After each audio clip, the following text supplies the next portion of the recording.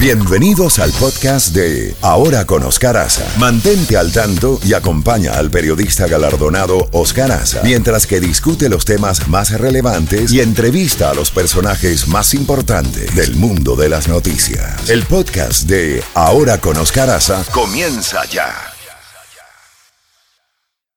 En Ahora con Oscar Haza, contacto directo con Jacobo Goldstein. Pues 7:40. Bueno, Jacobo, ¿por dónde quieres empezar? Tenemos el tema de los hondureños y nicaragüenses con TPS que tienen un plazo máximo hasta el próximo martes para renovar ese estatus migratorio. Está informando la Oficina de Servicios de Inmigración y Ciudadanía por un lado. Se viene el embargo de Estados Unidos petrolero contra Venezuela.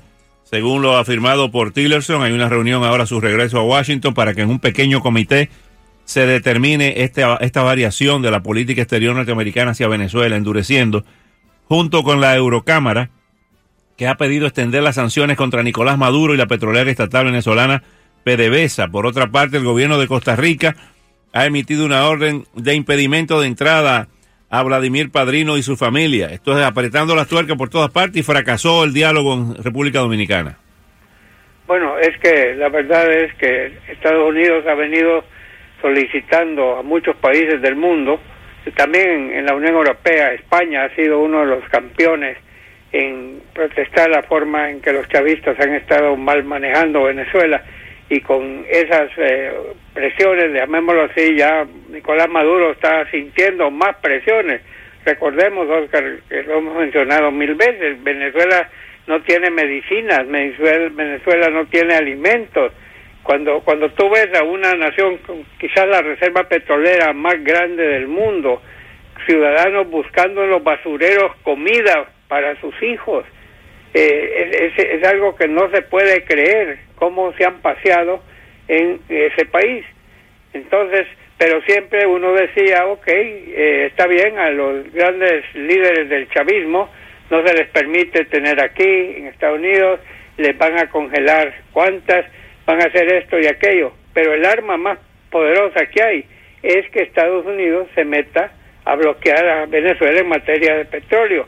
El petróleo venezolano, Oscar, es un petróleo que tiene demasiados productos químicos dentro de lo que sale de tierra. Tienen que refinarlo, y tienen que refinarlo en refinerías especiales por la cantidad de productos químicos, creo que sulfato, tiene muchas cosas que hay que quitarle. Entonces mucho del petróleo venezolano es refinado en Estados Unidos, aquí en refinerías acá. Entonces, si por ese lado, entonces eso va a hacer apretar aún más. Estados Unidos, según versiones, no ha querido hacerlo para no castigar más a la población venezolana. Pero, por otra parte, ven que los chavistas siguen empeñados en que todo siga y va de mal en peor. Así que, de hecho, si Tillerson ha dicho eso, de que van a estudiar esa posibilidad, eso sí puede ser un verdadero golpe para Nicolás Maduro y su entorno. Por otra parte, Oscar, tenemos varias noticias. Hay un escándalo en la Casa Blanca. Resulta ser que, por ejemplo, yo no sé si tú sabías, Oscar, Jared Kushner, el yerno de Donald Trump, todavía no le han validado poder tener información secreta, porque todavía le están haciendo algunas investigaciones. No te pueden dar ese reporte de que estás disponible para información secreta si tienes algo en tu pasado o algo que no cuaje, por decirlo así. El clearing se llama. Clearing, sí. Jared Kushner todavía está operando sin ese permiso, y el secretario de el gabinete de gobierno, tenemos al jefe del gabinete de gobierno, que es el general John Kelly. Su segundo es un señor que se llama Rob Porter, que parece que es muy eficiente, un hombre bien parecido, creo que estuvo en Harvard, ha sido prácticamente el brazo derecho de John Kelly, muy pegado al presidente Trump, muy pegado al entorno de la Casa Blanca. Resulta ser que con todas estas noticias que han salido de mujeres que fueron abusadas, que fueron golpeadas, que fueron violadas, él estuvo casado en 2 ocasiones y sus 2 esposas lo acusaron públicamente de haberla golpeado. y parece ser que el FBI le había dicho a John Kelly desde meses atrás lo que estaba pasando con Rob Porter, y John Kelly no hizo nada al respecto, no, simplemente y cuando salieron estas acusaciones, la Casa Blanca salió, varios de sus miembros salió diciendo que nuevamente esta es una blasfemia, que este es un ataque contra la Casa Blanca, pero luego salió algo devastador, salieron fotos de una de las esposas después de que la había golpeado Rob Porter, con el ojo negro y toda golpeada, y entonces la Casa Blanca dijo, wow, esto es serio, sobre todo en esta época que estamos viviendo de mujeres que están saliendo a la palestra a denunciar acoso sexual, violaciones o golpizas. Entonces, ¿qué pasó? Pues ya el señor Porter presentó su renuncia, que le fue aceptada, pero John Kelly, ahí no queda nada de bien parado en esto. El presidente Trump, según dice la CNN, fuentes, está sumamente molesto que nunca le informaron de esto referente a Porter. Así que hoy sale de la Casa Blanca, pero esto no ha sido un buen asunto. Y la segunda cosa, Oscar, tenemos el discurso kilométrico ayer de Nancy Pelosi en la Cámara de Representantes, 8 horas. Ella quiere lo mismo que logró Chuck Schumer.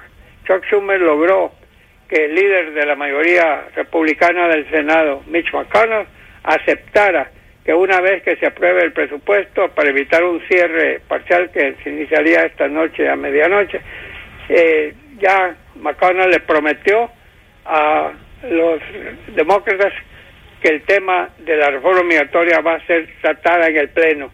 Nancy Pelosi quiere que Paul Ryan, que es el presidente de la Cámara de Representantes, le haga la misma oferta, que le prometa que una vez que se apruebe el presupuesto, va también la Cámara de Representantes a entrar a debatir lo de los soñadores y la reforma tributaria. Y Nancy dice que mientras no reciba esa promesa de parte de Paul Ryan, entonces le va a decir a su gente que voten en contra del presupuesto.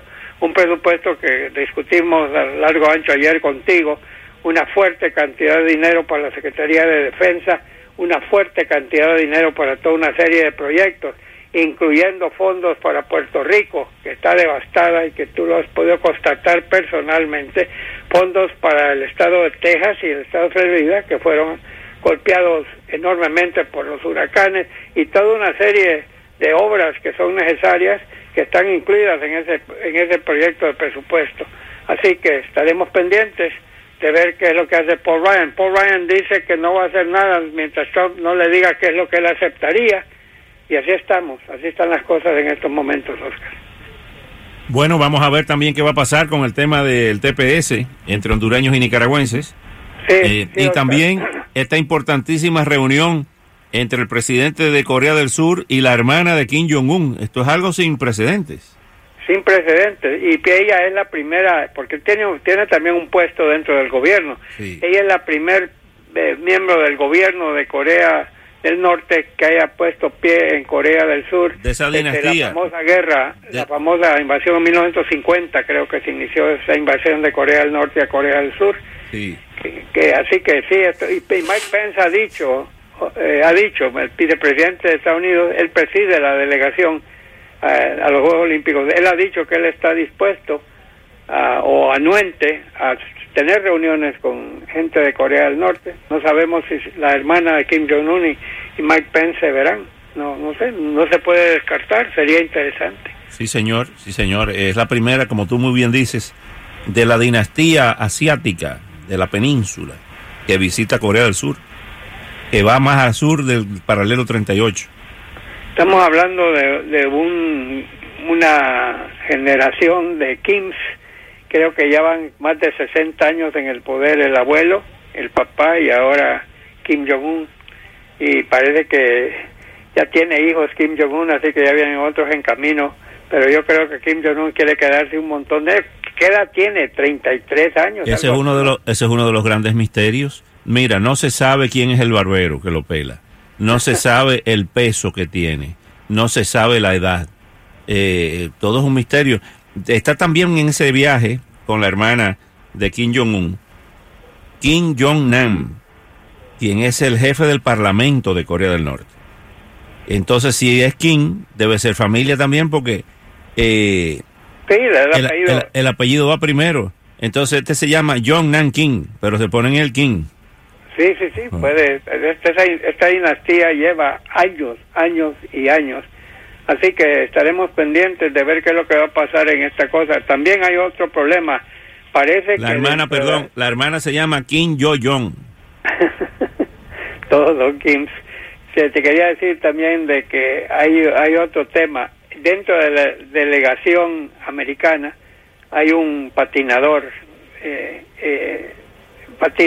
patinaje de hielo, que es homosexual, es gay, públicamente declarado como tal, es uno de los líderes del movimiento, y él dice que no se quiere reunir con Mike Pence, porque Pence, siendo congresista y después como gobernador, que Pence sacó una ley, o trató de sacar una ley que a los homosexuales se les podía curar esa enfermedad. Te estoy diciendo textualmente cómo lo interpretaba, yendo a especialistas, a psiquiatras, para convencerlos que dejen de serlo, y eso ha creado mucho furor. También siendo gobernador se ha metido con ese tema. Ahora este joven atleta está también... me acuerdo, Oscar, como en los Juegos Olímpicos de México, ¿te acuerdas acá del puño con el guante negro? Sí, el Black Power, Sí, Black Power. Han habido a través de los años muchos casos de problemas de una forma u otra de atletas americanos que han llevado sus causas a un foro mundial. Así que por ahí andan las cosas en estos momentos. Las bolsas de valores, Oscar, parece que ya se tranquilizaron. Sí. El viernes 666 puntos abajo, el lunes, que es el segundo día de operaciones de la bolsa, 1125 para abajo, por ahí. Y luego, en el tercer día, 567 puntos arriba. Después, creo que ayer la diferencia fue mínima, 14 puntos, algo. Ya se están estabilizando. En pocas palabras, ya no cunde el pánico en las bolsas de valores. Así que veremos cómo eso marcha. Y el presidente Trump hoy va a pronunciar un discurso. Todos los años en Washington hay una reunión religiosa, el desayuno religioso creo que se llama, y siempre los presidentes van allí a echar su discurso. Yo creo que el presidente Trump ahí va a decir unas palabras y va a volver luego en lo que estamos todos pendientes, qué va a pasar en la Cámara de Representantes y qué va a venir próximamente sobre la reforma migratoria. Lo del TPS, creo que a Honduras le dieron 6 meses de estadía. Los nicaragüenses creo que se lo negaron, Oscar, pero la mayoría de los nicaragüenses están aquí legalmente con la ley Nacara. Sí. Que Lincoln Díaz Balar creo que ha pasado la historia porque él fue el que empujó eso al máximo, ¿no? Sí, señor. Le deben mucho los refugiados nicaragüenses a Lincoln, ¿no? Por esa gran labor que llevó a cabo. Y ahora en la lista creo que hay 56,000 hondureños TPS, 220 y tantos mil salvadoreños TPS, y creo que haitianos también 50,000 o 60,000 TPS, y los nicaragüenses creo que andaba la cifra como por 3,000 que no pudieron basarse en la ley Nacara. Sí, pero señor. Tenemos que ver qué va a pasar con eso también. Bueno, Jacobo, Gatillo Time. Mañana le seguimos, mañana viernes de Bellonera. Viernes de Bayonera. Sí. Muy de acuerdo, don Oscar Haza. Saludos a DJ Jeffy, a Luis, al Infatigable. Sí, señor. Y a usted también. Gracias, Jacobo. Hasta mañana.